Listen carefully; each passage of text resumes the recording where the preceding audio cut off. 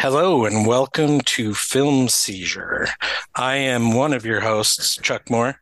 I'm joined by the laugher in the background there, Jason Oliver. Hi, Jason. Sultry Chuck. I always love it when you bring in an Oh, it's episode. great. It's great. Was that sultry? God damn it. It was I a wasn't little even sultry. I think with your throat situation also, it's like extra. Yeah. It's You sound extra sultry. yeah, Oh it's my like God. you are definitely in the Kathleen Turner phase of your life. Yeah, well, you also heard Jeff Arbuckle there say hi, Jeff. Hey, how's it going, everybody? I'm the watcher in the woods, while Jason's the laugher in the back. Dang, yeah, Watcher in the Woods. This week, we are watching the sexy fantasy comedy drama film, The Fisher King. So sexy. Half of those adjectives don't apply to this movie. No, they don't. And sexy is not one of them. Yeah. Oh, you So can't tell before me we, that you can't tell me that you wouldn't spend the weekend with Mercedes Rule. no, I just said sexy is not Okay. one of All the right, ones very that good. don't All apply. right. I'll lay naked in the middle of Central Park at night with Jeff Bridges? and Yeah. Robin Williams. Yeah, Sure. I would honestly cloud do that. busting. I would honestly do that. Directed by Terry Gilliam, based on a story script by Richard LaGravenese. Le Look, Gravenese? I'm doing my best. I don't here, know. guys. Yeah, I Trying don't to know. keep- That We don't sounds good know to either. me. I think Yeah. if you don't know, embellish it. Yeah, That's what I would LaGravenese. Look at Japanese. Hey, by the way, Deborah Hill co-produced Yeah, this too. she did. Yeah, So a little bit of a callback to some John Carpenter action. Yep. Oh, nice. she was quite a producer in her own yes. rights. Yes. She did some awesome stuff in the 90s. She helped co-produce a series of Showtime movies that were remakes of old 40s and 50s teen exploitation movies. Oh, nice. One of which was one that I covered on B Movie Anima, Confessions of a what is it? Confessions of Sorority Girls. Huh. It was just classic, like, girls just bitchy at each other kind of movie. But Always That's trying to fun. get your B movie enema kicks in here. hey, man, I can't help it if I've covered a lot of business here. It's true. It's true. So quickly, like I said, Terry Gilliam film. We have Robin Williams, Jeff Bridges, Amanda Plummer, and Mercedes Rule. Really a Mercedes Rule pretty, won the Oscar for this too. Yes, she did. yes, a pretty good cast. Yes. I'd say. Roger Pratt, who incidentally we'll be talking about again very soon, was a cinematographer who did great work on this, I thought. But really, I brought this to the table mostly on memory. And a lot of the stuff that I loved when I was younger, because I was I probably said this before on the show, a huge Monty Python fan. So once I realized this movie was Terry Gilliam, I was like, oh, I got to see that. And also you have like Robin Williams near the height of his power, if not at the height of his power at this time. So it's a total like, oh, I got to see that movie. So 14, 15-year-old me watching it on HBO, I'm pretty sure. All of the stuff I loved about it as a kid that I remember in my head, I still love. There's some in this. Whoa. Hold on. Going on mute. Feedback. Oh, got a little bit of feedback there.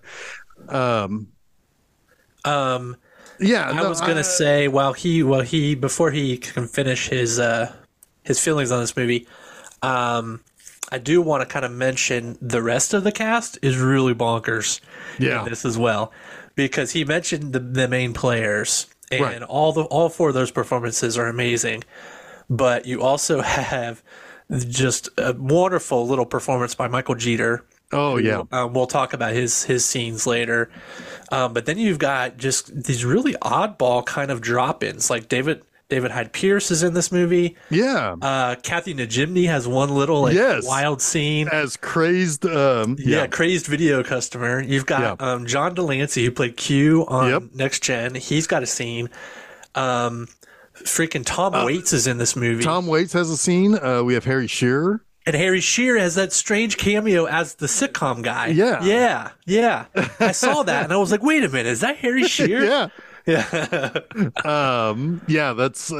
Because there were all sorts of guys like this. Now, Going back to talking about Roger Pratt, he's done all of Terry Gilliam's movies. Yeah.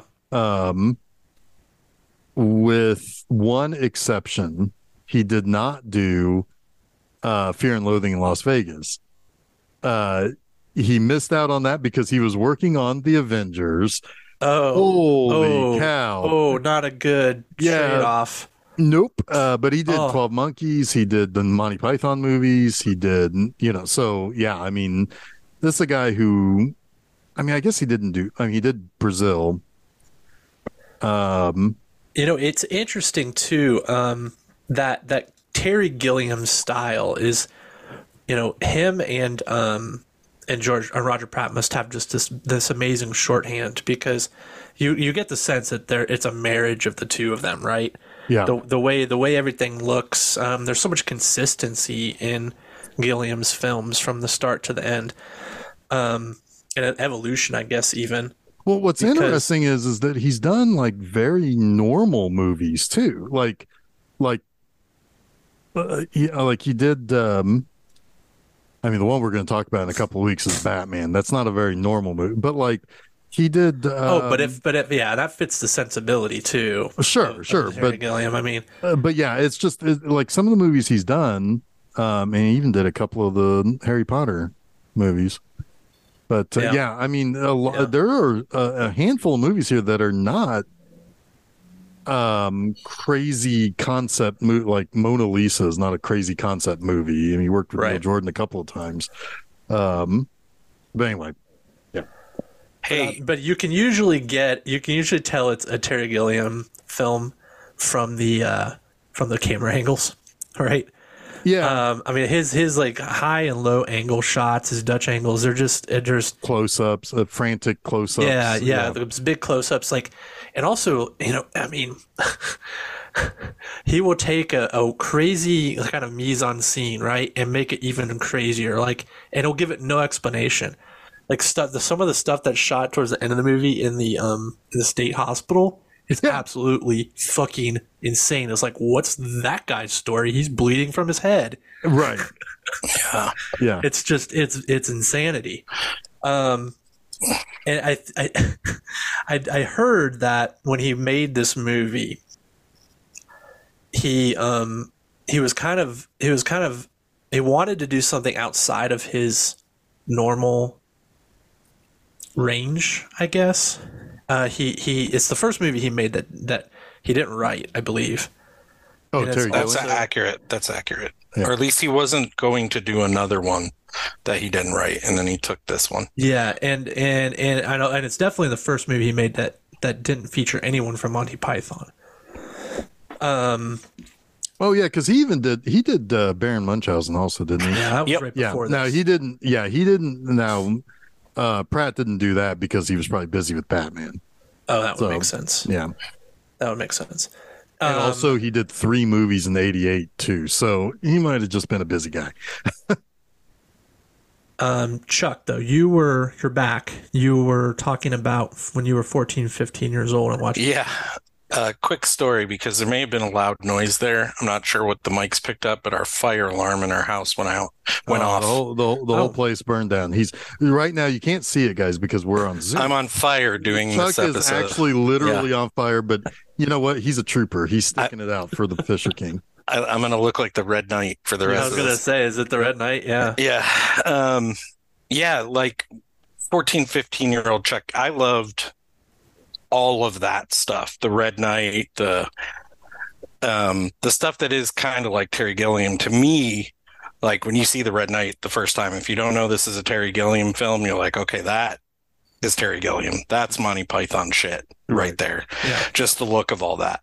I didn't recall much of the love story from being a kid. And we can get into that later because I have some problems with it. Me too.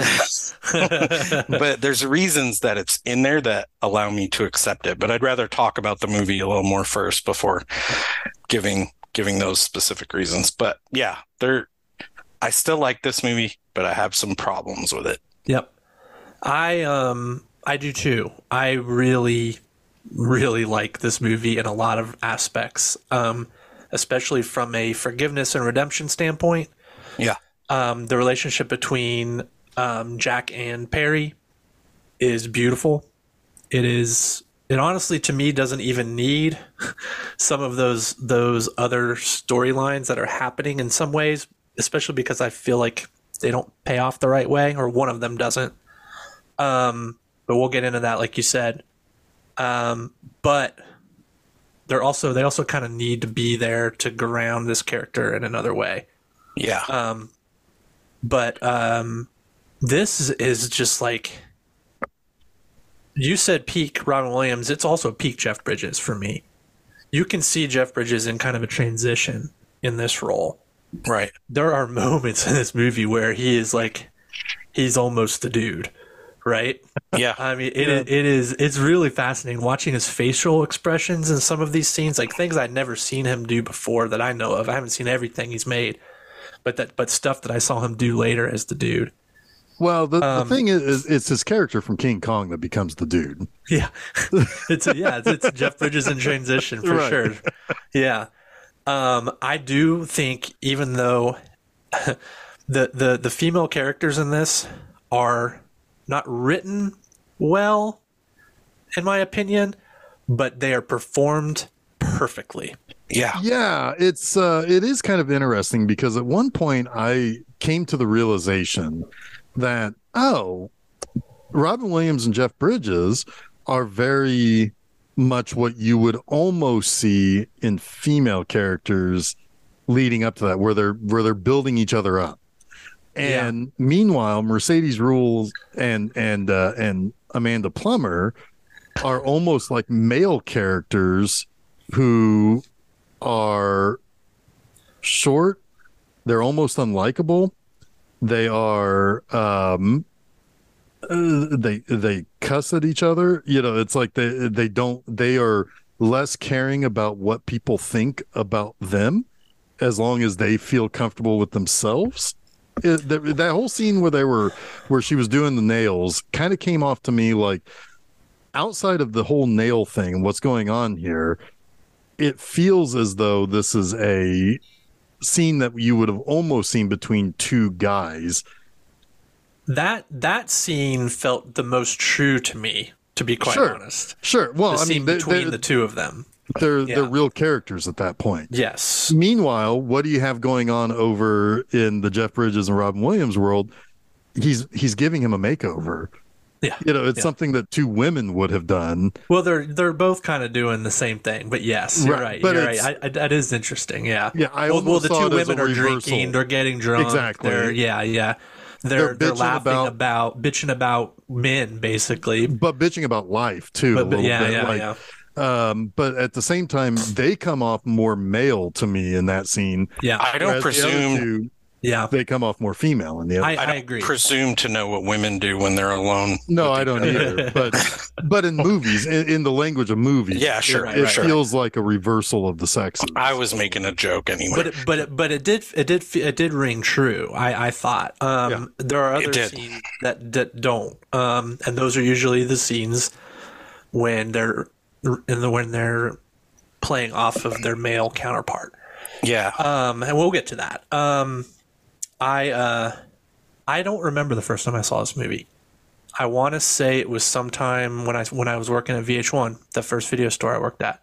Yeah. I probably rented it. Never heard of that place. I probably went down a Terry Gilliam rabbit hole and watched it. Did the rabbit have big pointy teeth when you were in there? You're a good kid. I think the first Gilliam movie I saw in the theater we've already talked about was 12 Monkeys. I'm pretty sure. The first one I saw in the theater was Fear and Loathing. The others I'd seen on video. Oh, in the theater. Okay. Right, in the theater. But I'd seen others. Like I saw this one on video when it came out because this was one that made it to video shortly after Mercedes Ruehl won the Oscar. So I was, at that point I was like kind of keen to see it at that point. You know, Right. I didn't see it for several years. This is one I just flat out. I was just not. I did not have access to. Wasn't on my radar. I didn't see it for probably 6 years after it came out. Interesting. But I loved it, and it might have been one of those two where, like, even before I was working at the video store, I would buy VHS at half price books. I would, because they were like so cheap. They would get them for like $2-3, and I would buy them just sight unseen based on pedigree or if it sounded interesting. And I watched a lot of stuff that way. It might have been one of those. Yeah, probably cheaper than rental, right? In some places. Sometimes, yeah, it was. Because those were like, it was pre-DVD, but there were so many VHS, right? It was everywhere. Yeah. Yeah. Last thing I want to say about this before we talk about it in full is I don't remember a lot of the first part of this movie, like shootings back when I was a kid. Maybe it's a news cycle thing, but a lot of this movie feels very prescient now, yeah. too. Swap out the radio guy for the YouTube guy. Or whomever. Yeah, Right. exactly. Yeah. It seems very prescient, but oh, for sure. Yeah.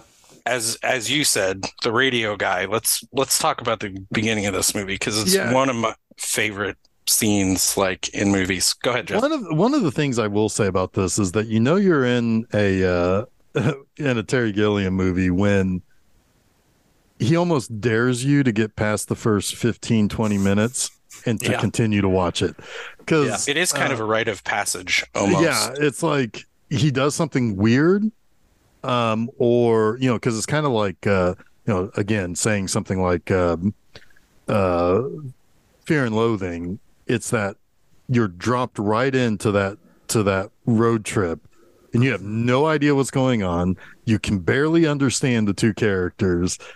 He's daring you to stick around. And I kind of feel as though he's daring you to stick around with Jeff Bridges being just an asshole. Just being 100%. A total asshole.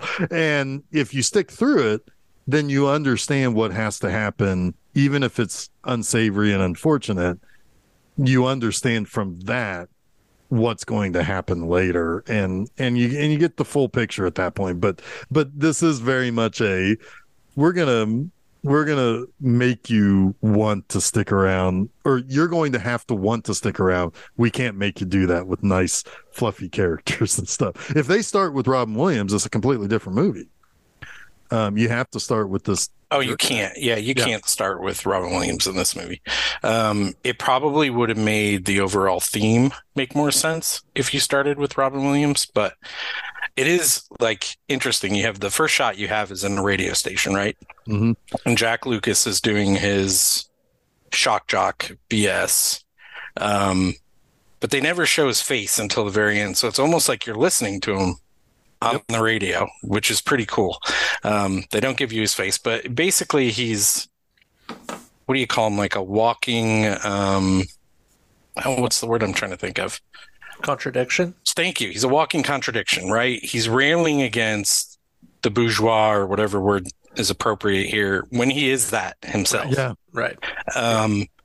And the main crux of it, right? Like, he makes fun of a woman by finishing her sentences, which is kind of funny and sad at the same time. But the main crux of it is Edward. Is it Eddie? Edward? Edwin. Thank you. Edwin he had once told him to ask a girl at a grocery store that he liked to marry him. Right, or to marry him, and she laughed at him and whatever. And this time he's like, the girl that you like, she wants nothing to do with you. These people are not people. They're fake. They inbreed. He uses some other unsavory words and basically says it's us versus them. Right? When in reality, Jack is them. Right? Right. But that in turn causes this dude to go in and shoot up the bar that these folks were at. They don't really show it at this point. You see a news cycle story, which basically ruins Jack. Sorry, right. Go ahead. And the news story itself is almost like something out of RoboCop. It's very detached from empathy. Yeah. It's very matter of fact. They're in people's faces who are like injured and getting treated. And I can't remember the exact line that's used, but like the description of what the guy did to some of these people is so crass that it's just as bad as Jack. And, there's a whole nother angle you could take this about like media, and how they treat this sort of stuff and how they treat the audience at times. And in a way, the movie's doing it to us because, again, Terry Gilliam is daring you to stick around. Everything is very callous at this point. Yeah. Sorry, go ahead, Jason. Additionally, this is the first time I watched this movie where I think it occurred to me that Jack's career didn't end because of this event. He would have been able to continue on doing what he did and spun it however he wanted to. He legitimately was broken by it. Yeah. I don't think I ever really thought of it that way. I think my more naive brain was that the public turned on him and he couldn't continue. But I don't believe that happened because he gets his job back so quickly once he decides he wants to do it again. He calls David Hyde Pierce and says, "Hey, I think I'm ready to come back." It's like, I was waiting for your call. And it's like we just get it right back in motion. Yeah, right. Like because the end of this movie, I think, is literally only a couple of weeks' time. Yeah, honestly. Yeah, but if you think about it, this is again prescience, right? Like his fan base would have loved this and defended him to the ends of the earth and probably grown. Yeah. Absolutely. So certainly wouldn't, like you said, maybe when I was a kid, I thought he lost his job too, but really he was just self-loathing, right? And quit working because I don't know, that is a weird point of this movie to me because I never really seen him deal with that. Yeah. Exactly.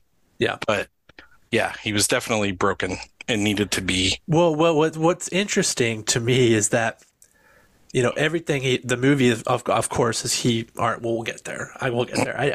To summarize my point though is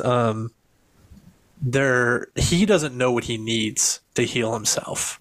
And he tries a lot of different things. And what he realizes that he needs wasn't anything that he was actually pursuing, right?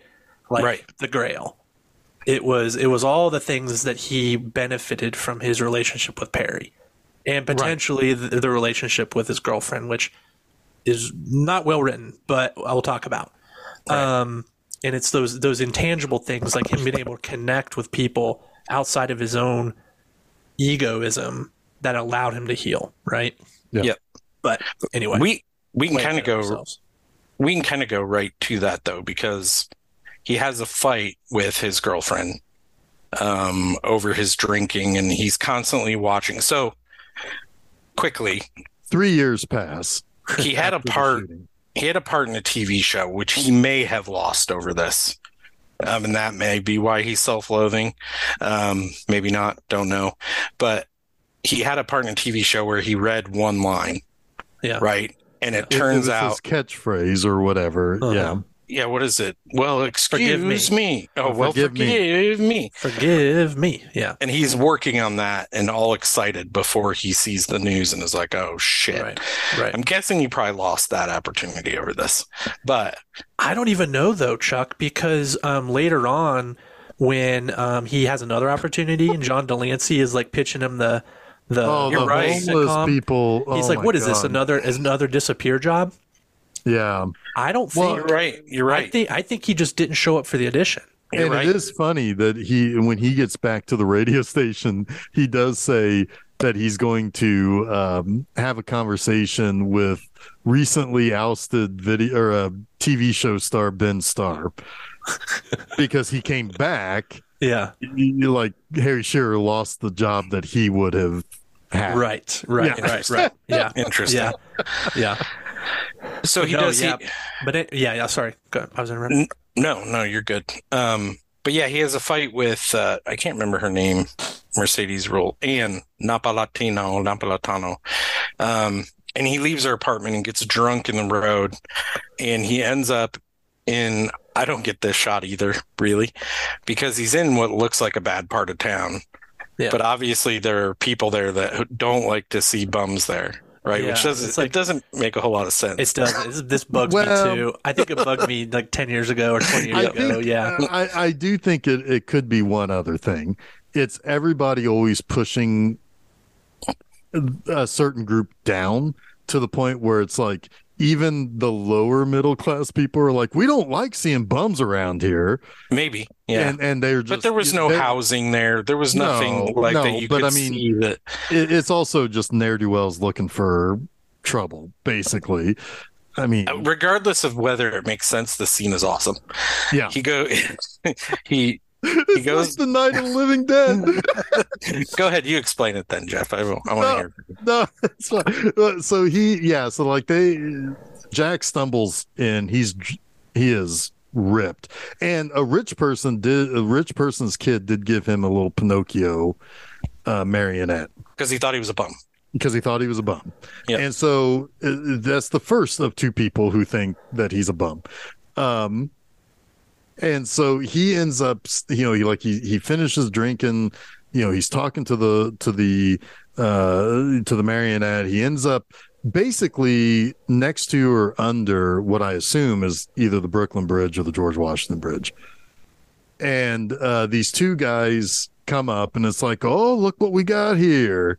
And we gotta say he's got concrete tied to his shoes. He's gonna jump in the river and kill him. He is going to kill himself because at one point he does tell Anne that he wishes he could just something like, I wish I could just pay the check and go home or something like that. You ever get that feeling sometimes you're being punished for your sins? I wish I could just pay the fine. Just pay the fine and go home. Yeah. I think he says that later, but he's acting it out. But that's how he feels. Like he's looking for an easy way to end his pain. Right. Yep. He doesn't know or is not capable at this point in his life of atoning for what he did. Right. And so they basically tell him, it's like, well, we told you not to be around here. And he's like, don't worry, I was just leaving, because he's about to jump into the river. Right. And then they start to beat him up. They pour gasoline on him. They're going to light him on fire. Yeah. Yeah, this is like so extreme. Yeah. Like, was there a rash of like bum burnings in the early 90s in New York City? Like, what the hell? I don't know, extreme. but it's but they get their comeuppance because in through the fog, basically, or out through the fog walks Perry, who is Robin Williams, who starts talking to them like he's a knight. Oh my God! Like a literal knight, and then he shoots one guy in the dick with his little suction cup arrows. This always confused me too, because it is a suction cup arrow, but when he shoots him with it and gets him in the groin, it looks like it is in his pants. I was like, wait a minute, did he just actually shoot an arrow into his crotch? And then he pulls it off and it's like, okay, he didn't. But it looked painful. Yeah, and then and he basically is toying with them a little bit, but he says he's not alone. He's got other knights with him, and out come these other bums shambling out like it's. And one of the kids say it's like Night of the Living Dead. Looks like the Night of the Living Dead. Because I thought the same thing. And so basically, they can't do nothing. I love how Robin Williams mocks him in that scene. So good. And one guy takes off without his buddy, without the suction cup to the dick guy, and basically they just kind of scare that one guy. I don't think they actually end up beating him up or anything. No, they tie him up. They tape him up. They tie him up, tape him up. Yeah. Yeah, that's it. Yeah, but they just de-escalate the situation. Yeah. And then it turns into a full-on Terry Gilliam fever dream. Holy shit. Yeah. Yeah, because if you didn't know you were in a Terry Gilliam film, you know now. You know now because an old bum is going to laugh directly at the camera at you. Because he says the camera gets all woozy. Yeah, so you start getting these interchanging stark angles. Right. Oh and my Perry's gosh. Perry looks at Jack and realizes he's a drunk, And he also is puking everywhere too at this point. Mhm. Yeah. And he says, "Oh, I know a place. It's got nice ambiance." And then it's a nightmare. Yeah. It was a total do- nightmare. And then Jeff Bridges sets himself on fire, and then he's able to put out the fire on his arm, and then he passes out, and then they all just start clapping. They all clap for him. Yeah. I do want to point out one thing, which I think is important to the story. When Perry first goes over to Jack to help him up, he has a very lucid moment where he looks at him. Like he looks directly at him and his eyes become clear. Like I think in that moment, he knows exactly who Jack is. Who he is. Yeah. It's I never, think he knows who he is. Yeah. He says later, when he wakes up in the next morning, he says, I know who you are. Yeah. So And I don't know if that's like the Chosen or Jack. Like it's I not think clearly it's stated. Jack. I think so too. And I he think so recognizes- because of the look earlier. Yeah. Yeah. There's a the lucidity. That's why this performance is so good by Robin Williams, is because It it snakes weaves back in and forth. out of itself very seamlessly, and I would wonder what his preparation was for this, because it's very clear that being he Robin is, Williams, probably. well, he's This is one of those examples of using Robin Williams to perfection. to perfection. I agree. This character has schizophrenia, which Yeah. we'll find out why in a moment. Yeah. And I was reading up a little bit about schizophrenia, and the way he presents with the hallucinations, with the delusions of grandeur, the mythical elements that he incorporates, is all very hallmark schizophrenia. But what's important to note is that trauma does not cause schizophrenia, but it can trigger it. It can trigger in people who are predisposed to schizophrenia due to various other factors. And that's what happens. And that's what we find out here soon in our retelling. So, yeah, and it's also something else I want to point out too, is that the homeless people that we see and the various vagrants that we see, quote unquote, throughout this movie, they are not treated by the camera or by the story as bad.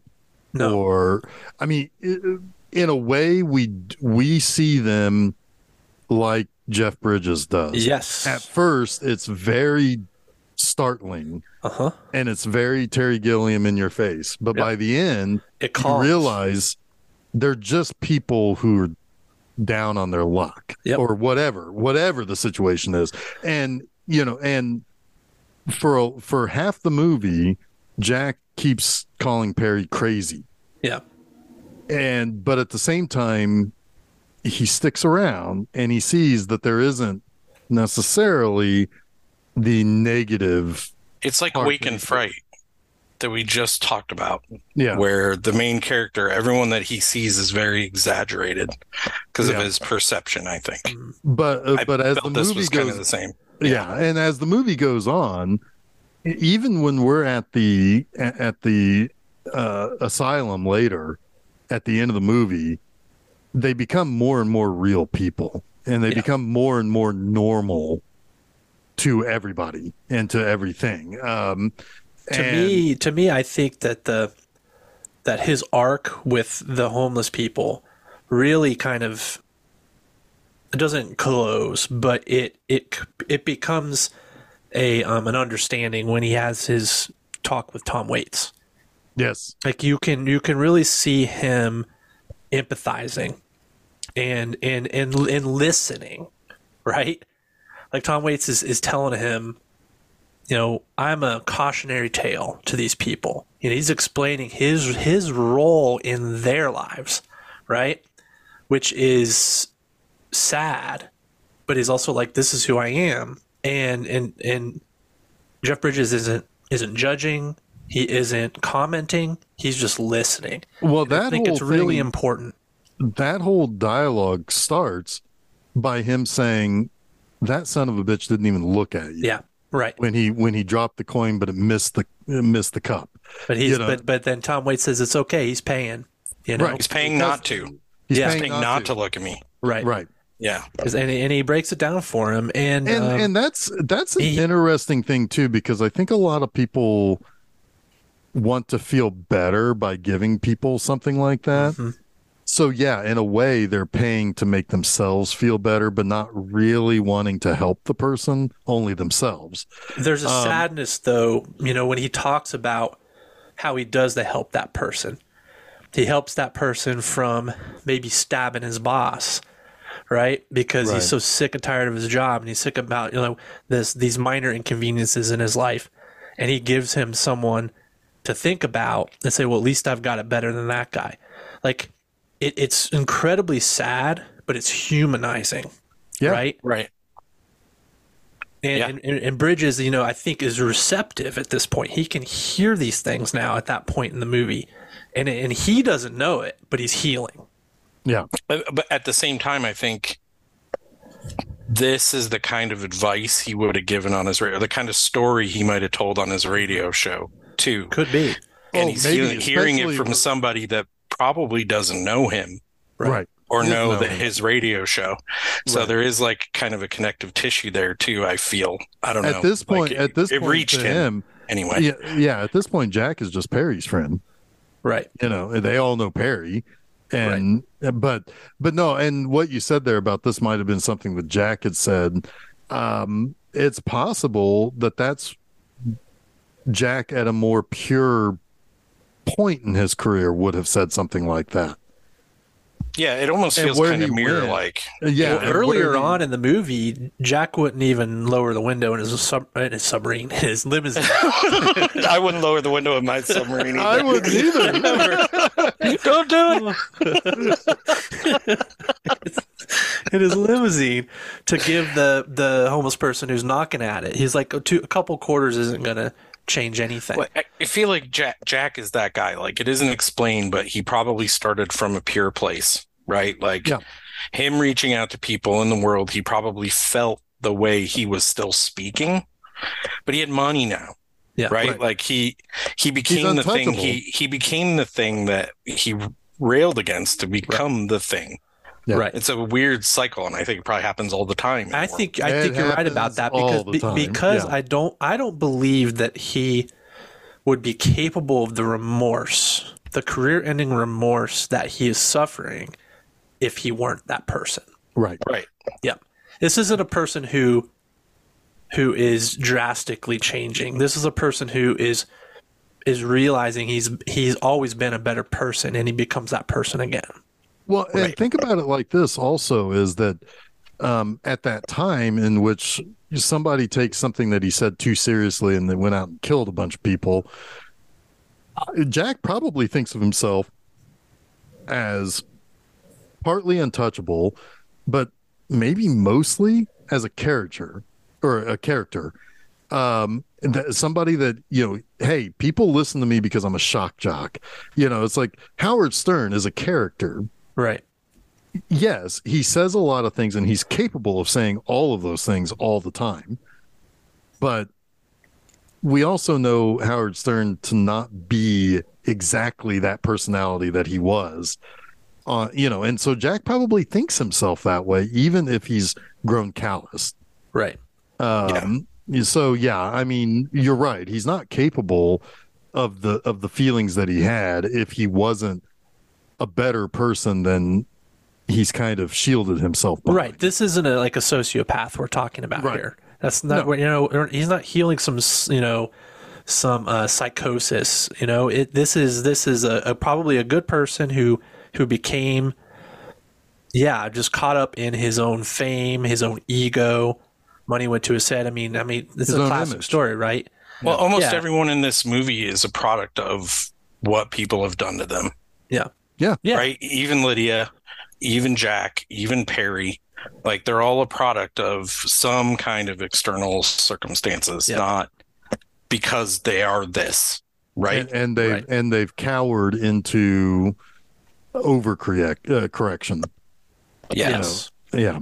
So let's go back to. So let's go to the morning of tell us, Chuck, about the morning after the drunken suicidal attempt. Perry has taken Jack to his boiler room home. Take it from there. Yeah, we have a kind of peak Robin Williams here, right? Like he told Jack he knows who he is, but he also tells Jack, like, you need to help me. You're the chosen one. Yeah. Look, I was at what did he say? He was somewhere taking a shit, and he does this Robin Williams fucking grunter shit for like 30 seconds. Oh God, yeah. And then he's like, all the fat little people showed up in the air, and they told me to look at. They were fat fairies, weren't they? Fat fairies. Yeah. Does he say fairy? I think he does. He calls them fairies. Yeah. Yeah.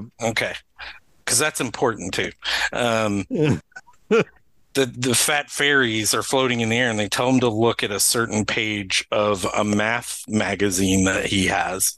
And he goes to that page, and he sees that this. I wish I wrote the old dude's name down, because Carmichael. Carmichael's important because he has the Holy Grail in his office, and Perry's like, I can't go in and get it because he is guarding it. We don't know who he is. And the whole time, Jack is just like, okay, like trying to get out the door, and Jack keeps pulling him back in. It's really kind of a funny scene. I wish I could remember all the things that are said, because I think even Jack mutters something to himself, and Perry's like, who are you talking to? Yeah.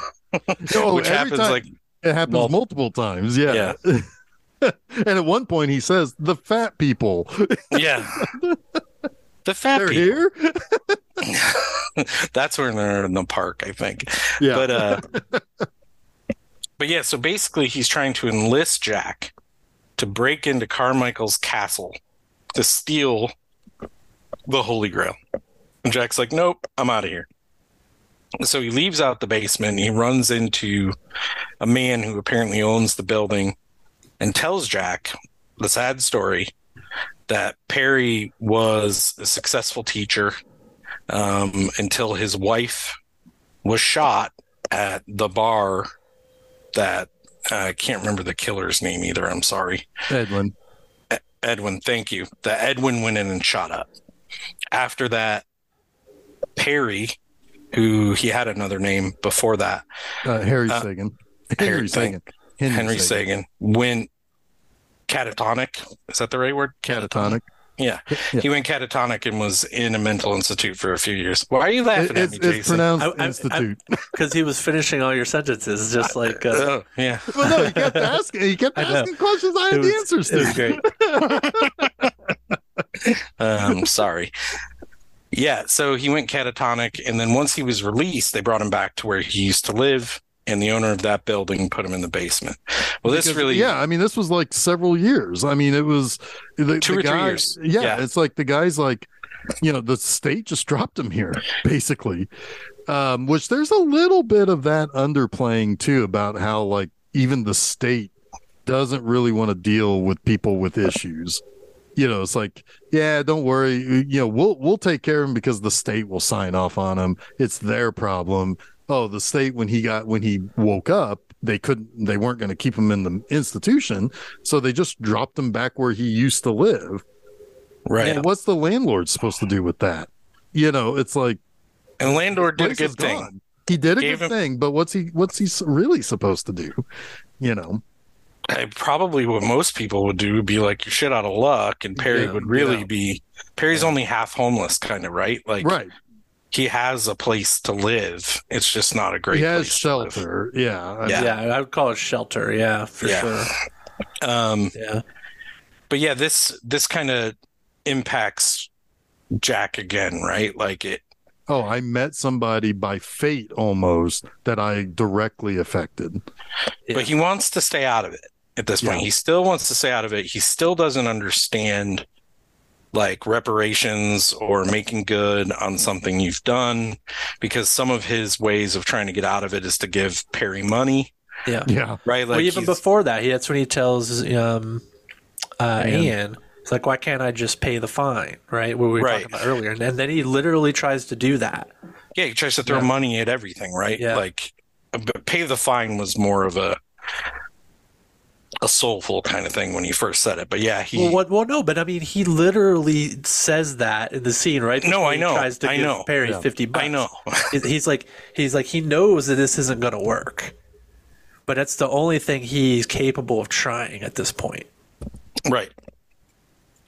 Which is kind of funny too, because he gives the money to Perry, and Perry sees an old man thinking he's at the stock exchange Yes. on the road with a little telephone going, sell, sell, sell, sell. And he gives him the $70 because it was actually $70 because he gives him a 50 and he's like, Yeah. oh, Jack, it's like, oh, and he's like, well, how $50? much is this going to take? And he gives him Yeah. another 20, and all the while, like, Perry's just trying to say, wow, you're so nice. Yeah, and he's And he trying to can't hug him say and the stuff. words, He's like, yeah. don't touch me. Right. But yeah, he goes over and sees the guy, sell, gives him the money. And what happens, Chuck? He goes, buy, buy, buy. And then, it was just hilarious. So good. But then Jack runs over and he's like, no, you can't give this man the money. I give Right, it to like- you. It's your money. Yeah. Right. Yeah. And that's Jack not understanding. Like, well, now it's Perry's. He could do whatever the fuck he wants with it. And So Perry, Jack has, Perry has no interest in money, really. Right. He's like, well, what am I going to do with it? Right. It's not going to get him a new place. It's not going to give him a clean shower. It's not, I mean, Yeah. not going to do him any good. And Jack just doesn't realize that. It's like, it's like the whole thing of, you see the person on the corner of the street asking for help. What would do better for them? A sandwich or $2? It's like probably the sandwich if they're really in that kind of situation. Right. Buy him a sandwich and sit down and talk to him. That's good too. Yeah. Yeah, I mean the money, money is as important as it is, not as important as compassion and food, And finding the Holy Grail. and absolutely getting that Holy Grail. Yeah, But why is Perry at that building? Because there's a woman there where he goes to give him the money. There's a woman there, Lydia Sinclair, who he's apparently been watching for a long time. he knows her Stalking. routine. Yeah, Yes. he knows her routine. She gets pushed back into the building, every day. going through a revolving door, and he's like, every day she'll be right back out. And it's Don't so worry. funny because the person who comes in and pushes her back in almost seems like he does that specifically to spite her. Yep. Because it's almost like a bum rush. It's like the guy's waiting, and then bum rushes her, and then Yeah, he Perry's does it not every the day. only one waiting for her, No. which is funny. I'm trying to think of what exactly happens next, but He follows her to the dim sum place. Oh yeah, they follow her to the dim sum place and watch her through the window. It's really just kind of going through, showing you Perry's understanding or obsession, whatever you want to call it, of this woman. And it's her lunch hour. He always does it during her lunch hour. Yep, he always does it during her lunch hour because she's out of her office.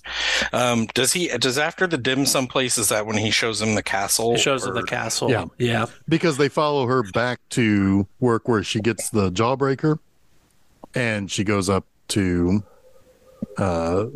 she has to try to figure out how to get into the revolving door.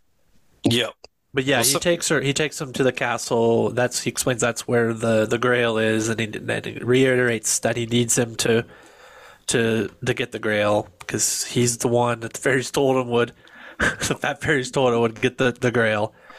And that's kind of like when Jack sort of just can't handle this kind of crazy, and he Tries to snap him out of it. tries to snap him out of it, and it doesn't go the way he wants it to. He has a complete psychotic break. He does. He has a break. He starts seeing this image, this hallucination of a red knight on a How horse. fucking cool did the Red Knight look? Oh, the red knight Oh, it looks looks awesome. super cool. Yeah. Red knight looks awesome. And this red knight He kind of find looked a out- little bit like the Green Knight. Yeah, a little bit. Yeah, well, Except not all mossy. Well, not Right. mossy, but he had it looked like branches and stuff. Yeah, yeah. He almost kind of looks Japanese. A With, little like bit. the flags and everything. A little bit, It feels yeah. a little medieval Japanese.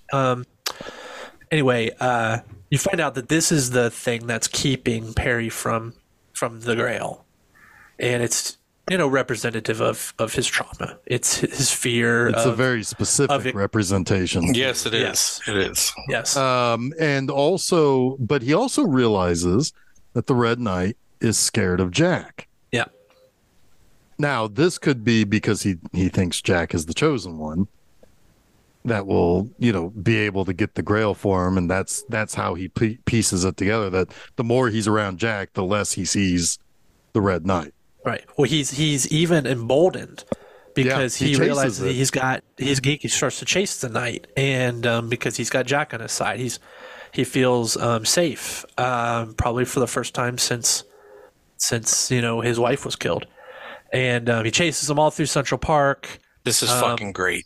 Yeah. The scene is fucking great. It is really great, and Jack is struggling to keep up, but Yep. Perry is just like he's on a mission, and he's dodging cars, getting hit by cars. He's just like Going will through not be Central Park. stopped. Yeah. And then eventually, Jack catches up to him. He's just sitting peacefully on a rock, overlooking. And Jack is like, I'm an going to open die. I can't breathe. And Isn't this Perry's great, just like, Jack? isn't this just a beautiful view? It's like, I like what he says too. It's like, if we had had horses, we'd have had his ass. But then they hear a damsel in distress. They do. And Jason, I'm guessing you want to talk about this I gentleman. mean, Oh, man. I hadn't thought about this actor in several years. it's been a while. And for I me, too. forgot that he was in this. Yeah. How I forgot that he was in this, I have no idea. Because he is so freaking good in this. So good. Yeah. Like it's a damn shame he didn't get an Oscar for this. I know. It's kind of one of those performances where he's in maybe 20, 25 minutes, if that. It's probably been 15 minutes in this movie. And he steals everything he's in. Yeah. And he's like that part you just remember. Yeah. Right? Like everything about his role was springing to mind as I was watching again. Like I was like, Right. oh my God, yes, I remember this performance. It's so good. But he has it's not quite clear to me actually what happened. Is he trying to get run over by a horse? Yes. Or did he get run over by a horse? I think he's trying to get run over, or he He wants to be a damsel in distress. He wants Right. someone on a horse to save him. Yes. okay. So okay. he's kind of in the same medieval yes. mindset that Perry is. At least that's the Right. way I read it. And he's bleeding and covered in horse shit. And he's kind of having a bit of his own mental breakdown here. And Perry's trying to bring him out of it. Talking to him about the old debutantes. It's like the debutantism isn't a thing anymore, and he was like, "That's a shame." But he gets him to get up, and he convinces Jack to help him take him to the hospital, and Jack agrees, and they go to the hospital, and oh my God, He's all over his lap. he's It's sitting hilarious. in his lap, and it's so good, and Jack is really kind of being a good sport about it, and talking to him. He's like, but he asks him the question. He's like, "Let me ask you." It almost asks in sincerity, I think, Yeah. rather Yeah. than just joking, just in spite. He says, "Did you go crazy all at once, or was it a gradual thing?" And that's when it gets real. That's where his character's name is Homeless Cabaret Singer, by the way. Which is hilarious. It is hilarious. But that's when Michael Jeter talks about his story. He talks about how he used to be a cabaret singer. He lived for it. And then he watched all of his friends die. Yep. From AIDS. He doesn't say that. He doesn't say it, but But that's what it's. That's it's what the happened. implication. And his whole life collapsed around him. And when he says that, what really breaks my heart, oh my God, I'm going to get like emotional. He says, I sound like a veteran, don't I? My dad would be so proud. It's like, fuck. That is just like devastating. It is devastating. And it also is very connective of humans in general, right? Like, you don't always know, like, saying he sounds like a general. What am I trying to say here? Let me rescue myself. He is no different than anyone else that has lost people, right? And not everyone makes those connections, and it's important for Jack, to learn that lesson throughout this movie, that his loss, what he impacted, is no greater and maybe less impactful than what other people have encountered. Right. So it is a very touching, sad scene. I agree. It's another thing that help claw him out of his self-loathing, right? Yes. Yeah. Because that's what he has to do. He's really like, he doesn't know what to do. All the walls are slick, right? Yeah. Like, how do you get out of this hole? So what? It's right after that he starts to find out information about Lydia. Yeah. He finds out where she works. He knows what her first name is. He tries to call her to basically, he says, because, okay, so Anne owns a video store that Jack just kind of works at, sometimes. Yeah. Most of the time he's drunk. But his girlfriend owns the video store, and they live in the apartment right above it. And so basically he calls Lydia, to which he's told Anne very, very little about like who Lydia is, what he did with Perry for the entire day. Yeah. To the point where she thought he was cheating on her, which doesn't help when he's asking for a Lydia on the phone. Right. But basically he does eventually explain it to her. But anyway, he tries to get in touch with Lydia to basically play off that you've won a free membership to our video store. And Lydia is like, I don't have a VCR. It's like, well, you'll get one. Until his girlfriend looks at him like with a mean stank eye, and he's like, until you get your own. Right. And all the while, Jack does something constantly with a box of tapes. Yeah. Where he's doing the same thing we saw him do at the beginning with the radio stingers, where he knows how to mix, like while he's talking to her, he's playing music, and basically he's like, yeah, we got your name from all the credit card companies. And she's like, which ones? All of them. So like, was I on a list? Right. It's like, when you chose my name, were there people around? It's like, what does this matter? Right. She's like, I've never won anything in my life. Right. So she's very skeptical. Yeah. She's very skeptical. She's very behind her own walls, kind of like Jack is. Yeah. She's a very guarded person. Guarded. Yeah. She's very pessimistic, and she is. What's funny is her pessimism and her guardedness is not like Jack's, where there's a chance that you could like a Jack. Her guardedness makes her almost unlikable. Well, I agree with that. And then there was something that you said earlier, though, about the scene where the two women are together, which comes up later. But she does care what other people think about her. Oh yeah. And that's why her wall is up. Sure. I mean, okay. Yeah. I mean, yeah. So basically she hangs up on them. So Jack comes up with another idea.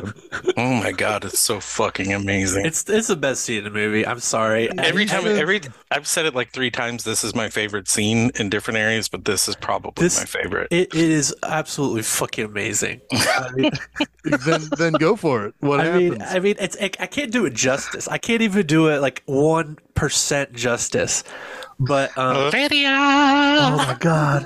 But Jack enlists homeless cabaret singer Michael Jeter to dress up in drag and with a bunch of balloons. What is the name of the video store? It's like it's Pop Spot or On. something. Spot On video balloons.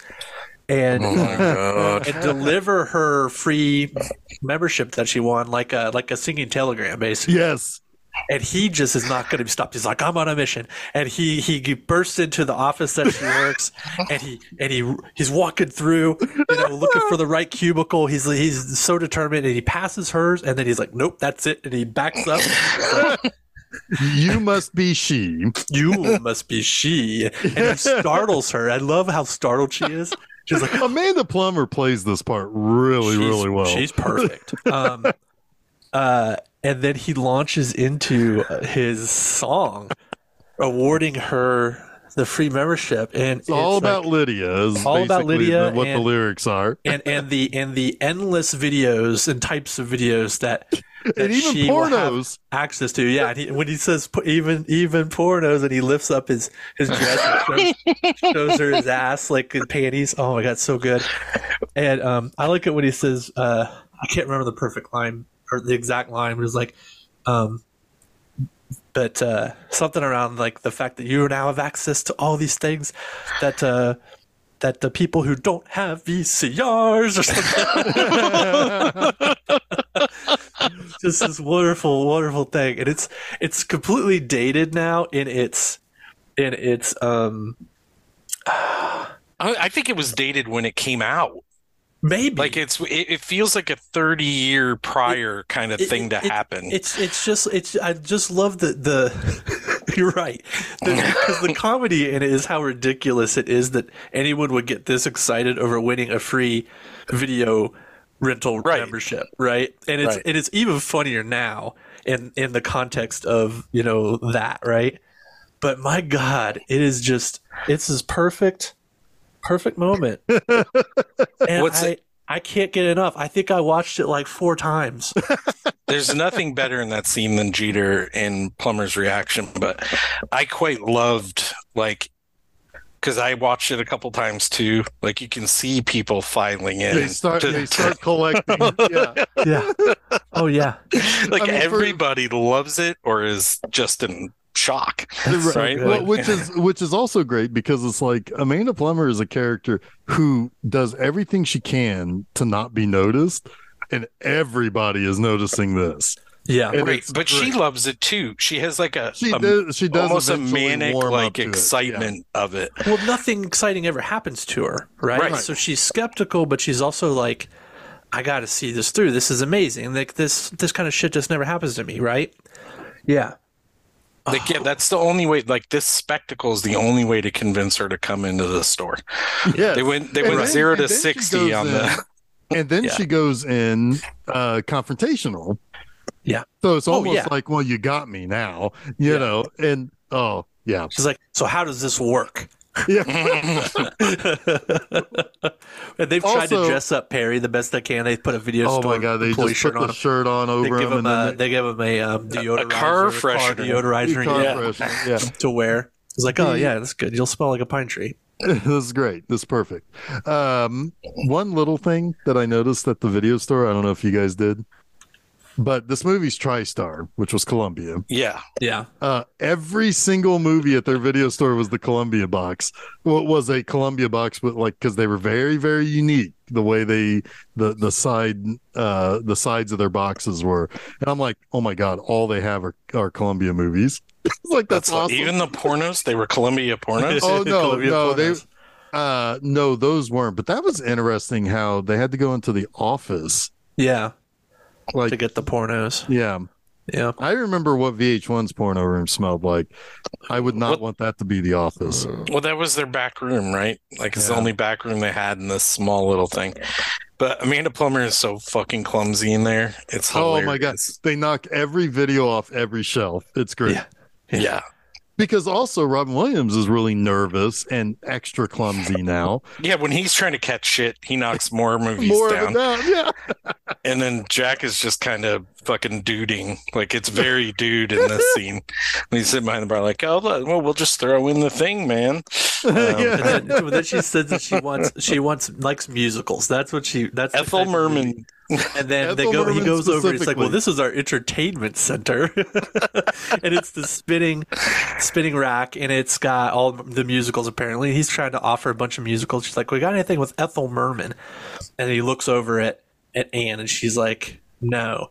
And she's like, "What?" She starts to throw a tantrum. Oh my God, it's that. She cracked starts to me throw up. a tantrum, and she's like, "This is a ripoff," and everything. And I love the delivery of Robin Williams at this point. After she throws a tantrum, he looks back at Anne. He just says, "That sucks." Well, and then Anne says, "I think I just ordered something." And then, just with daggers in her eyes, Well, did you or didn't you? didn't you? So this is the comedy. This is the This part is where the I would. comedic part. Yeah. Yes. Yeah. And then Jack is like, no, she did. She ordered them. They're coming. It's a funny scene.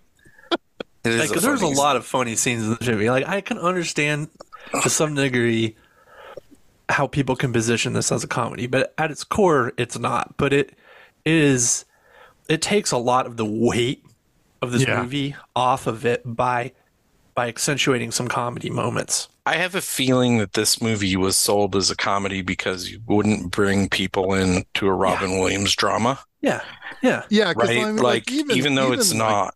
Yeah. I mean, Yeah. 'cause, most definitely. Yeah, I bet people, because Good Morning Vietnam was sold as a comedy, but it's got some heavy shit in it. right. Dead Poet And he's very Society, serious in that movie too. right? I mean, Robin he yeah. does the act for the radio, but the rest of it is very serious. Right. The Dead Poet Society sold as a comedy, or No not way. sold as a comedy, but sold as the parts of the trailer that you see him in. He's doing all of the the high energy stuff in the trailer. Not sold as a comedy, but it's that's Robin Williams doing Robin Williams things. Right. That You know, movie was so- kind of a shock to the system, like watching Dead Poets Society. I love but that movie. we should talk about that sometime. Yes, Sure. you should. But yeah, so no, I mean, this is the same thing in this. The trailer, which I think that was Dead Poet Society. No, never mind. I'll just back out of that conversation. The trailer for this was Robin lot of Williams the- being Robin Williams Yep. in the medieval stuff. Yep, Yeah. exactly. It was like this is Terry Gilliam and Robin Williams, basically. Terry Gilliam, Robin Williams, and guess what? Robin Williams is crazy. Yeah. Yeah. Yeah. Who doesn't want to see that? Yeah. See? Man, let's see that. It's the Caspian. See? Sorry. Go ahead. But anyway, so yeah, at this point, it's like, okay, well, we also want to try to let's go out on a double date. And Most this kinda ridiculous thing in this movie Right. by a lot. So Yeah. I think this is where you guys have your major issues. So I will defer. Okay, it's not even yet, but maybe it is for Chuck. But I'm still It's not actually. I'm still with it at this point. I'm with it for the whole Chinese dinner scene. I think it's Oh, I that think it's scene hilarious. is great. That scene is great. It's kind of Anne- Charlie Chaplin-y.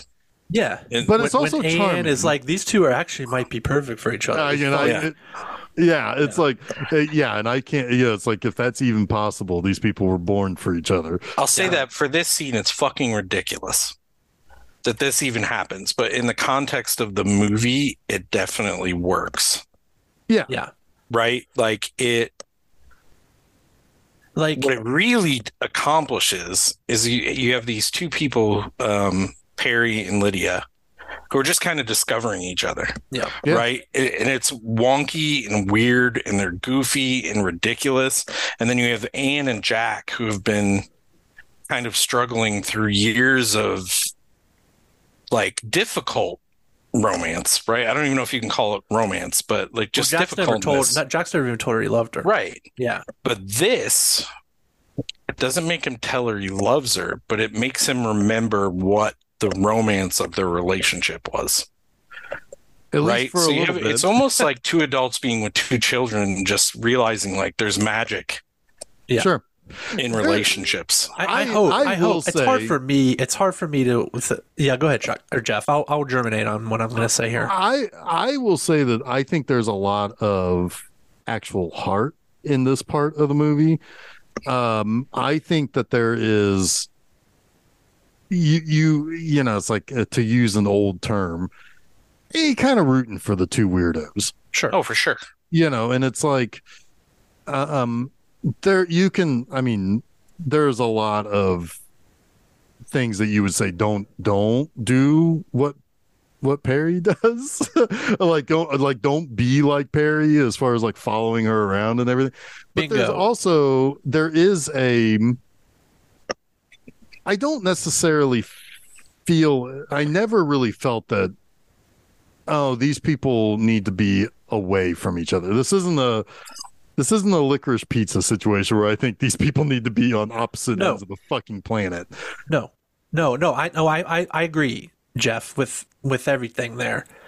I think that it is very sweet and there's a lot of heart to it, and it has nothing but good intentions. Absolutely. Yeah. I do believe that when he walks her home and she kind of tells him how the rest of the night is going to go, that's also very good.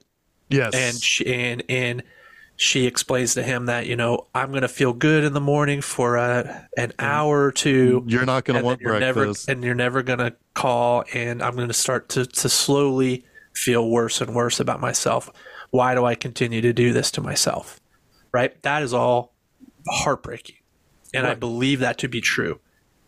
When he then, you know, and he hears her and he reacts to that and he's like, hey, we've just, you know, met, had a relationship, had sex and broke up all in 5 minutes. It's like, let's slow down here, you know, and he explains to her, I don't want to go up there with you. I'm old fashioned. I want to get to know you. I want to start with a kiss. Like, this is all, again, wonderful stuff. But then he starts to tell her that he's in love with her and that he knows her routine and he's been watching her for God knows how long. And I don't believe that she reacts appropriately. I think she reacts to a male fantasy. And that's where I like, fuck. I mean, I wasn't even writing notes because I didn't remember how she took that, right?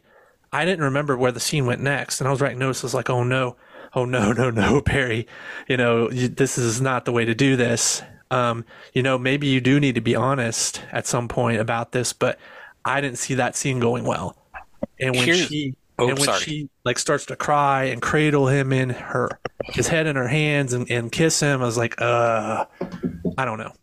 Here's my problem with it, which is different than yours, but my problem with it would eliminate what you have a problem with. It was so childish up to this point, like an infatuation of like an 11-year-old kid who followed a girl down the hallways and, you know, they have their meal and they're goofy. Yeah. Like they're almost childlike. Yeah. Having that very adult conversation ruined the fun of their relationship for me.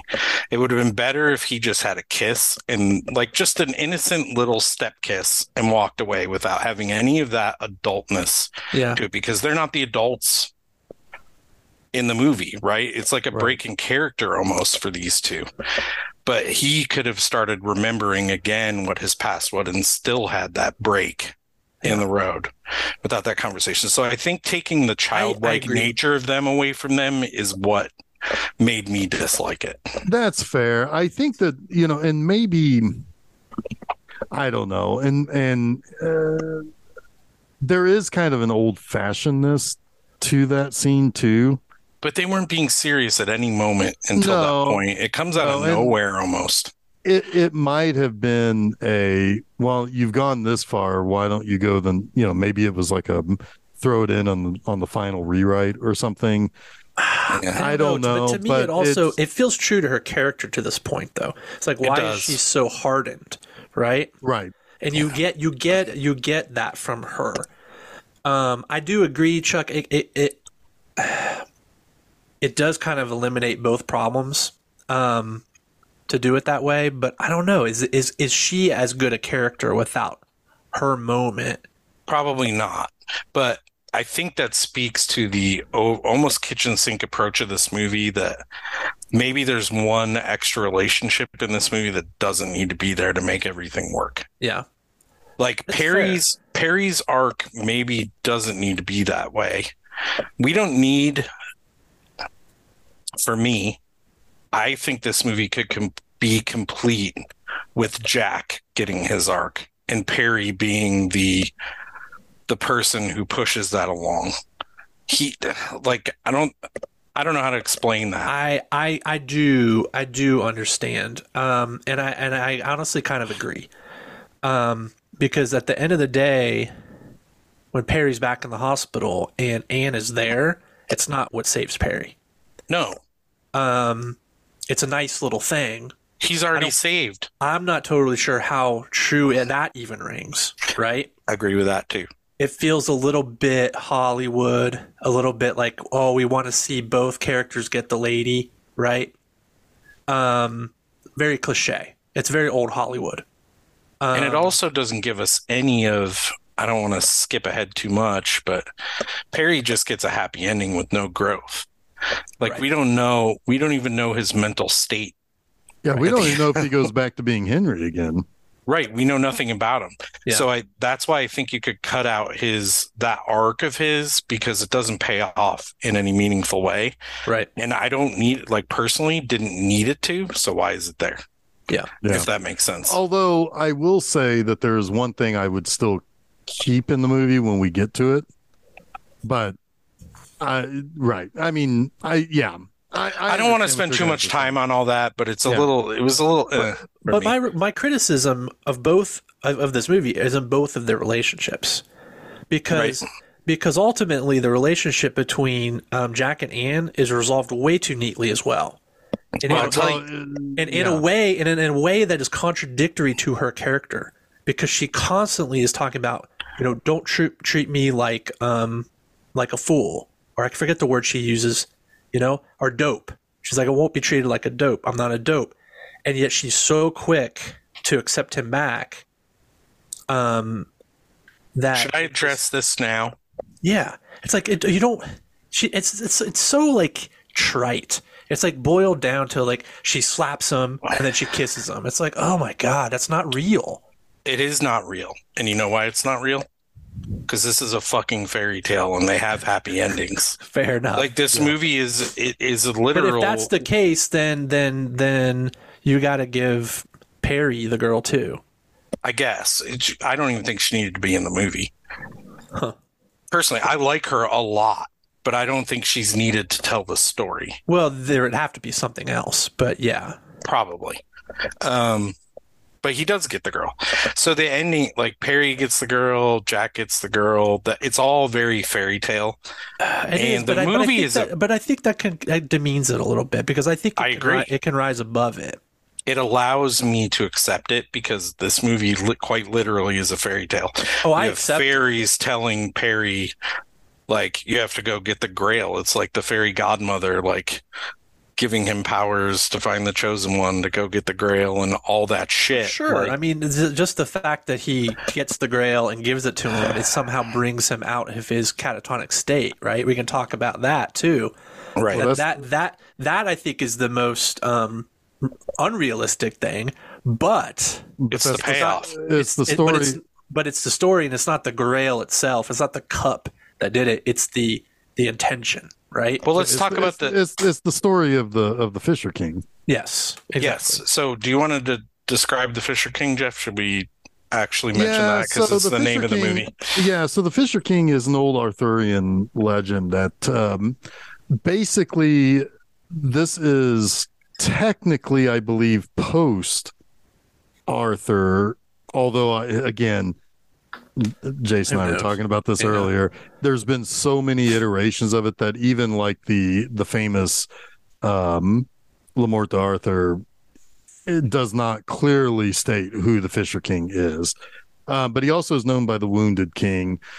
Basically, it's a tale of a king who was basically the final keeper of the Holy Grail and Protector. Protector, yeah. And his health and the state of the English island basically are intertwined. And he becomes injured at one point that he ends up becoming bedridden, and the state of the country goes south. And then somebody, and in this movie is told it's a fool that ultimately discovers the Grail, gives the king a cup of water when he said he was thirsty, with the Grail, and it heals him and the land, and everything is perfect. And he realizes that the Holy Grail was there the whole time. And how did the fool know that was the Grail? And he says, I didn't know. I only knew that you were thirsty. That was used and adapted to a certain extent in the John Borman's Excalibur, which Jason and I talked about many, many moons ago. And that is essentially the third act of Excalibur. It's been adapted and changed and this movie, and the third act of this movie too. Yeah. So it is, and it is also often tied to Percival, who was the person who discovered the Holy Grail in one of the tales. It's mixed into that whole mixed bag that is the Arthurian legend. It's like the Bible.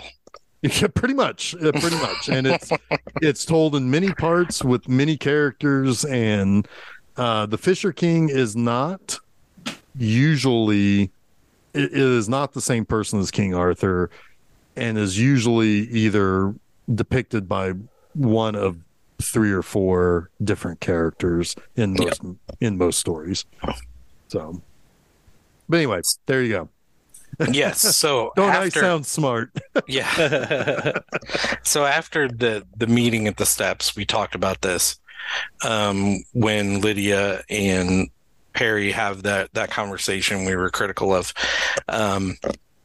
Perry gets his kiss and goes out in the street, and he has another break, right? Like the kiss brings out memories of his past.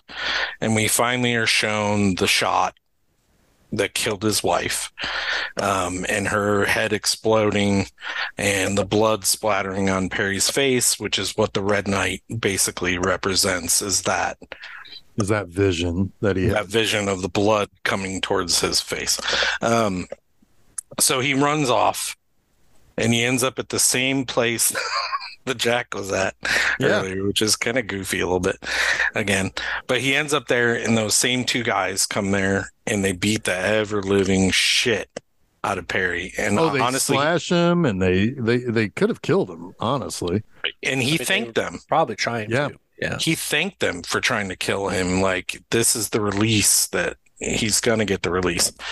But forget the beating. Because it's during the psychotic breaks where Perry is confronting his reality. Yes. And he's feeling the weight of his grief. Yeah. Yes. Yeah. So the beating like takes that away from him again, right? Like it gives him something else to focus on. But he ends up catatonic again, right as Jack is feeling great about setting up Perry with Lydia, and he's starting to think, oh, I can go back to my work. And what's her name again? Anne is super happy for him. And they're talking about buying a house. And well, she is. She is, right. Yeah. No, she is not. Yeah. No, that's why I said she is. Oh, sorry. Yeah. Misunderstood you. Yeah, she is very excited about their future. And Jack's like, I don't know about our future. Like, I'm just now coming to terms with my stuff, basically. I want to go back to work. I want to think about this. They have a fight. Then they get a call that Perry is in the hospital. So they run over there. Perry's catatonic. he's out. The doctors, again, Jeff, you brought this up earlier, like the state and taking care of someone that's kind of real dismissive.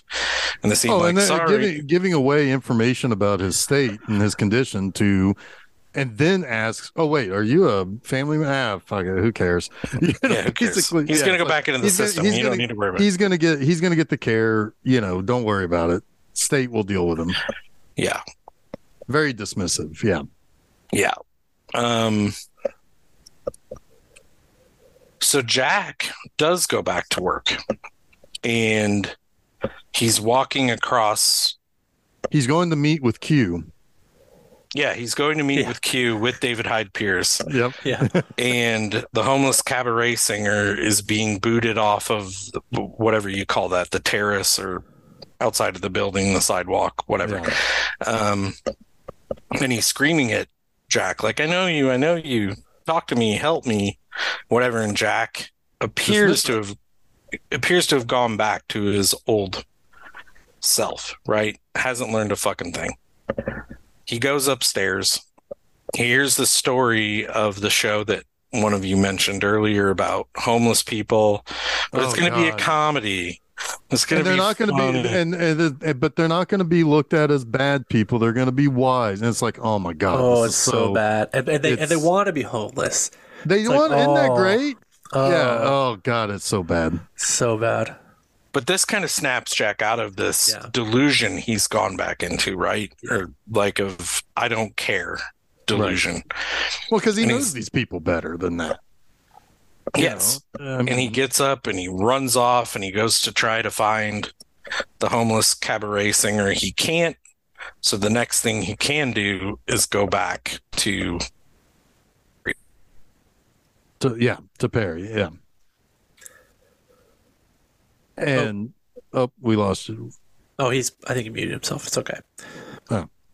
Anyway, he said this, but he warned us that this might happen. He might lose his voice. I know he might lose his voice. Yeah. So anyway, the and at this point he's like basically he's unloading on Perry at this point. Yeah. And he's basically like telling him, it's like, you've got it easy. You're insane. It's like, you don't know what I have to do to live. And as he's kind of unloading, he's also, I think, coming to terms with realizing what the implication of everything. He's kind of arguing with himself, if you can hear me. Yeah, he is. Yeah, it is. Yeah. So he basically gets to the point where it's like, oh, okay, so if I go and get you the Grail, you'll snap out of this horse shit or whatever, and you'll basically is like, so if I go do this for you, you're going to let me free more. But I'm not doing it for you. I'm not doing it for you, right? Or I'm not doing it for me. If I do this, I am doing it for you. Sorry, right? But you still get the impression that he's at the final stop in his arc. Yeah, but he is being kind of true to himself or to his character that, I'm going to do this, but he's going to be, I can't think of the word that I'm looking for, but he's trying to downplay. Yeah. Downplay it for himself because he still can't get over his ego. Right. Exactly. Right. But in reality, he's doing probably truly the first selfless thing he's done since we've met him. Right. He's going to do this thing, this act, this crazy thing out of pure kindness because he in friendship, because he can't lose Perry. Perry has become important to him. He's his friend. And it's literally represented by him putting himself in Perry's shoes. Absolutely. Yes. He becomes the fool. He's always been the fool, but now he has represented. He's accepted it. He's accepted that he's the fool. Yes. And his little break-in is kind of hilarious. We don't have to go through it, but his little bows and arrows. He's like Perry. Basically. He is. He's totally become Perry. And he also sees the Red Knight. Yes, he does. Yes, he does. And he hears the Which- horses. Right. But but he sees him in the form of Edwin. He's facing his own Red Knight. Yeah. Yeah. Right. Yeah. So, but yeah, and he even goes one step further Yeah. and helps somebody else. Yeah. This is important because this is the Fisher King story being retold Uh-huh. here. You got Carrington who's dying. Well, he's committing suicide. Yes, well, he's committing suicide. He's dying. And Jack can leave the way he came in, but instead he purposefully trips the alarm and saves Carrington's life. There's So the one thing in this moment. It's also an easier way to leave if I'm being. It is, Well, but it is a Fisher King full thing. Yeah, for right. sure. But there is one thing though that is more accurate than anything else could possibly be accurately portrayed in this movie. He is barely outside the door of this mansion before you hear the sirens coming to save the rich white guy. Yes, Yeah. Very true. Very for true. sure. For The sure. old rich guy who's lived a life, he can fucking die. You know, he's old. Yeah, you don't need him around anymore. Divvy up his riches to the people like Perry. You know, but Well, I mean, Jack chose to save him. He I could know, have died. I know. But it's funny how fast you hear the sirens. Right. But anyway, yeah. So then he takes this chalice or this trophy, really is what it is. Trophy for Carrington's kid. I'm pretty sure. Yeah, it's like I don't even know, I don't even know what the significance of this is, other than it looks like a grail. Yeah. There is no significance. It's a kid's trophy for a baseball game or something. Something, yeah. Yeah. And he gives it because it's from like 1972, so it has no relevance to Henry or Perry as he became Perry or his wife. Nothing. No. Right. So he delivers it, and he's like, "All right, so now you're gonna wake up, right? Oh, okay, you got to think about it some more. All right, fine." And so he goes to sleep, and Perry eventually wakes up, and we do find out that earlier we did find out that Lydia had continued to come and visit him. So apparently she found out somehow that he got slashed up. Yeah. Right. The only reason why Jack knows is that the hospital called Jack because Jack gave him his wallet so that he would pay for the date with Lydia. Yeah. Yeah. And, Yes, and he the didn't. Chinese He forgot to get it back. Yeah. There is a moment here when Perry does wake up that gives us a little clue of maybe where Perry is in the future, because he says, "I had a dream. I had a wife. Yes. Is it This okay for me to miss her now?" Yeah. Yeah. Yeah. That I like that line a I do lot. too. It's great. It is an excellent way of processing loss. Yes. You know, because at some point you do move on, and moving on means that you miss somebody. It's not that you're holding on to that memory. Right. It's you're now missing. You're not that trying to person's keep him presence. alive. Exactly. Yeah. And it that's an excellent thing. didn't take the weird, easy way out of just healing him completely, right? Right. Because did you get a little bit of that with his next encounter with what's her name? Lydia. Lydia. Because Agree. he's like, where you been? Yeah. He's kind of oblivious to, you know, some of what's happened to him. He has processing to do, Right. right? But he's finally on his way to healing. Right. Yeah. Yep. And, There is hope there. right. Exactly. Because like if he can, you know, if they've got the Grail essentially defeated the Red Knight, and he's able to move on past that tragedy, then he's, yeah, I mean, in time, he probably will be Henry again, Yeah. but he's going to become Henry with Lydia. But let's be real about the the medical shit in this. If he has schizophrenia, which he does, he still has schizophrenia, right? Absolutely. Yeah. He maybe doesn't have schizophrenia, he still has schizophrenia, but he's dealing with his subsequent and in tandem post traumatic stress, right? Sure. Because he's got both of those things. So he's got a long, long way to go. Oh yeah, if we're being honest. He's gonna have fist loads of pills to take Yes. for the rest of his life. Right. If he even will take those, because that's going to be another problem. That's going to be another hurdle to jump. Does he like the idea of being better, or better, quote unquote, better, or does he like who he is now? Right. Yeah. That's a whole other thing. By the way, also another adaptation of The Fisher King was The Natural. That was one we all talked about. Oh yeah. Oh damn! I didn't realize that. Huh. Yeah, Roy Hobbs was Percival, and Pop Fisher was the Fisher King in that. Well, I'll fucking pretty good. So yeah, I'll be honest. I thought when I watched this movie that one of you is going to really dislike it. I don't know why, but that was what I thought. So this actually, I remember liking this movie, and I was glad to see it again.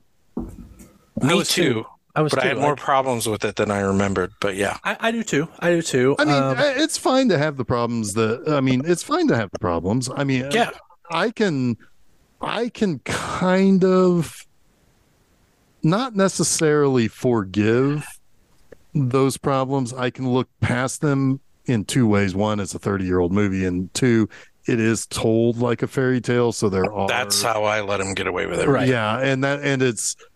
The fairy tale makes it by almost default an old style, kind of old fashioned. And they have happy endings. But it can have a happy ending without it having like. I agree. Without her just like falling back into his arms, like it can still be happy ending. Sure, there can be an opportunity there for him to win her trust, right? She doesn't have to slam the door. Or even Jack's understanding of himself is happy enough. She doesn't really need to come back into it, but fair. But I'm okay with that scene. If he even says to her, "Look," he explains it to her. It's like, "Look, I understand. I have work to do. I hope we can go out on a date or something like that." And she agrees. Like there's a more realistic and mature way of writing her and him in that scene. No, they did the mature shit better for Perry and Lydia earlier. Yeah, right. Which I don't think they should have. But that didn't work either. Is kind of funny. But that didn't work either for a different reason. Both of the women were written in this way to be conveniently reunited or united with a man. Yeah. And that is why I have a problem with it today. Sure. You could rewrite both relationships and a movie would still work really well, and it would work better, in my opinion. But other than that, I really like it. Ultimately, the hard story is Perry and Jack. Absolutely. And the fact that they finish on the green of Central Park naked looking at the stars, because it's a way to he kind of describes this like if you look at a cloud and you can you may have the power to separate the clouds to see the sky or the sea. It's all a metaphor of like cutting through stuff to picture yourself in a better place or to heal, or to be your ultimate self. But it's all nice. It's all very, very pleasant. And Jack looks wide-eyed up at the sky like he's the dude traveling underneath a bunch of women's legs on a bowling alley. Yeah. Well, I have a feeling in a couple of months we'll be talking about that movie. Am I right, Chuck? I don't know. I haven't decided yet, but yes, we will. So anyway, but no, it's and also it's important to note that all four plus Derek Jeter are excellent in this movie. Yes, I said that on purpose. I wanted to see the look that Chuck actually gave. I was like, that was fantastic. No, Michael Jeter and the four main they are pitch perfect. Yes, they are. Yeah. Yes. I'm surprised I wasn't the one who said Derek Jeter because I was struggling with that earlier. Yeah. I kept giggling to myself all day yesterday when I was like, Derek Jeter. I never once did that. So there you go. There you go. Yeah. Glad you guys like this on rewatching it. It makes sense to me that you do, but for some reason, when I watched it, I was like, maybe someone's going to not like it. I don't know why. Nope. Nope, this is a good movie. This is Cool. a good movie. What's next? Who picked next? What is next? Next, we are going to, okay, so next Wednesday is May 31st. And that usually means that, you know what? In some instances, for some people, summer is already kicked off. In other instances, summer is about to kick off. But let's get into the mood of the season, and let's talk about some summer movies, man. Ooh, summer movies, man. So we're going to do another thing, another one of those situations like we've done with horror tropes and the movies of 97. And I feel like there was another one we did, but maybe not. I think those were the only two that we've done so far. Those are the only two. Okay, so this is going to be another one of our just discussion topics, some light and breezy talk about some good stuff. And that good stuff is going to be summer movies. I was a kid who lived for summer because I didn't like going to school. I went to school. I was an okay student. I just didn't like going to school. Mm-hmm. But I loved going to movies in the summertime. And which is funny because I still like seeing movies that are made for the summertime audience, but I hate summer. It's funny how that works out in life. Yeah. You gain Well, it about wasn't 80 95 when we were pounds. kids. Well, Yeah. that's true. Yeah, you gain about 80 pounds, and all of a sudden, 90% humidity and 88 degrees sounds like shit. Yeah. Anyway, so so that's going to be next week. We're going to talk about summer movies, and then it's going to be summertime, and we've got some fun planned for summertime. I think it's going to be real fun summer. It is. So it's going to be good times. Do that next Wednesday, May 31st. Before that, though, there are two other things that are happening. Tomorrow, I have a special film seizure at the movies where I'm going to talk about just some personal feelings and thoughts I had on the Star Wars trilogy. Interesting. Tomorrow is the 40th birthday of Star Wars coming to a close. I'm just going to say it like that and leave it like that because the rest of it, I feel like you can take it or leave it. It's about 50-50 on whether you can take it or leave it. So anyway, that's going to be tomorrow, May 25th, 46th anniversary of Star Wars, 40th anniversary of Return of the Jedi. Next Monday, I am doing an episode of Monster Mondays on the William Friedkin cult classic, The Guardian. So look forward to that as well. Those can all be found at filmseizure.com. Follow us Facebook, Twitter, Instagram. You'll find out when things drop. You can also subscribe to us on various podcast platforms. Also, tomorrow this Friday at bmovieenema.com, my website, I have a review of Memorial Valley Massacre, starring the Heavenly Father Cameron Mitchell in one single scene.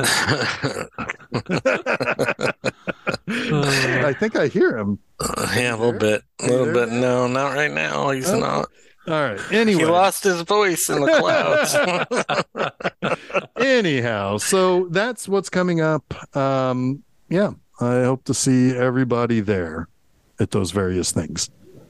But in the meantime, I need to go back on my quest for my own Holy Grail and kick the Red Knight in the dick.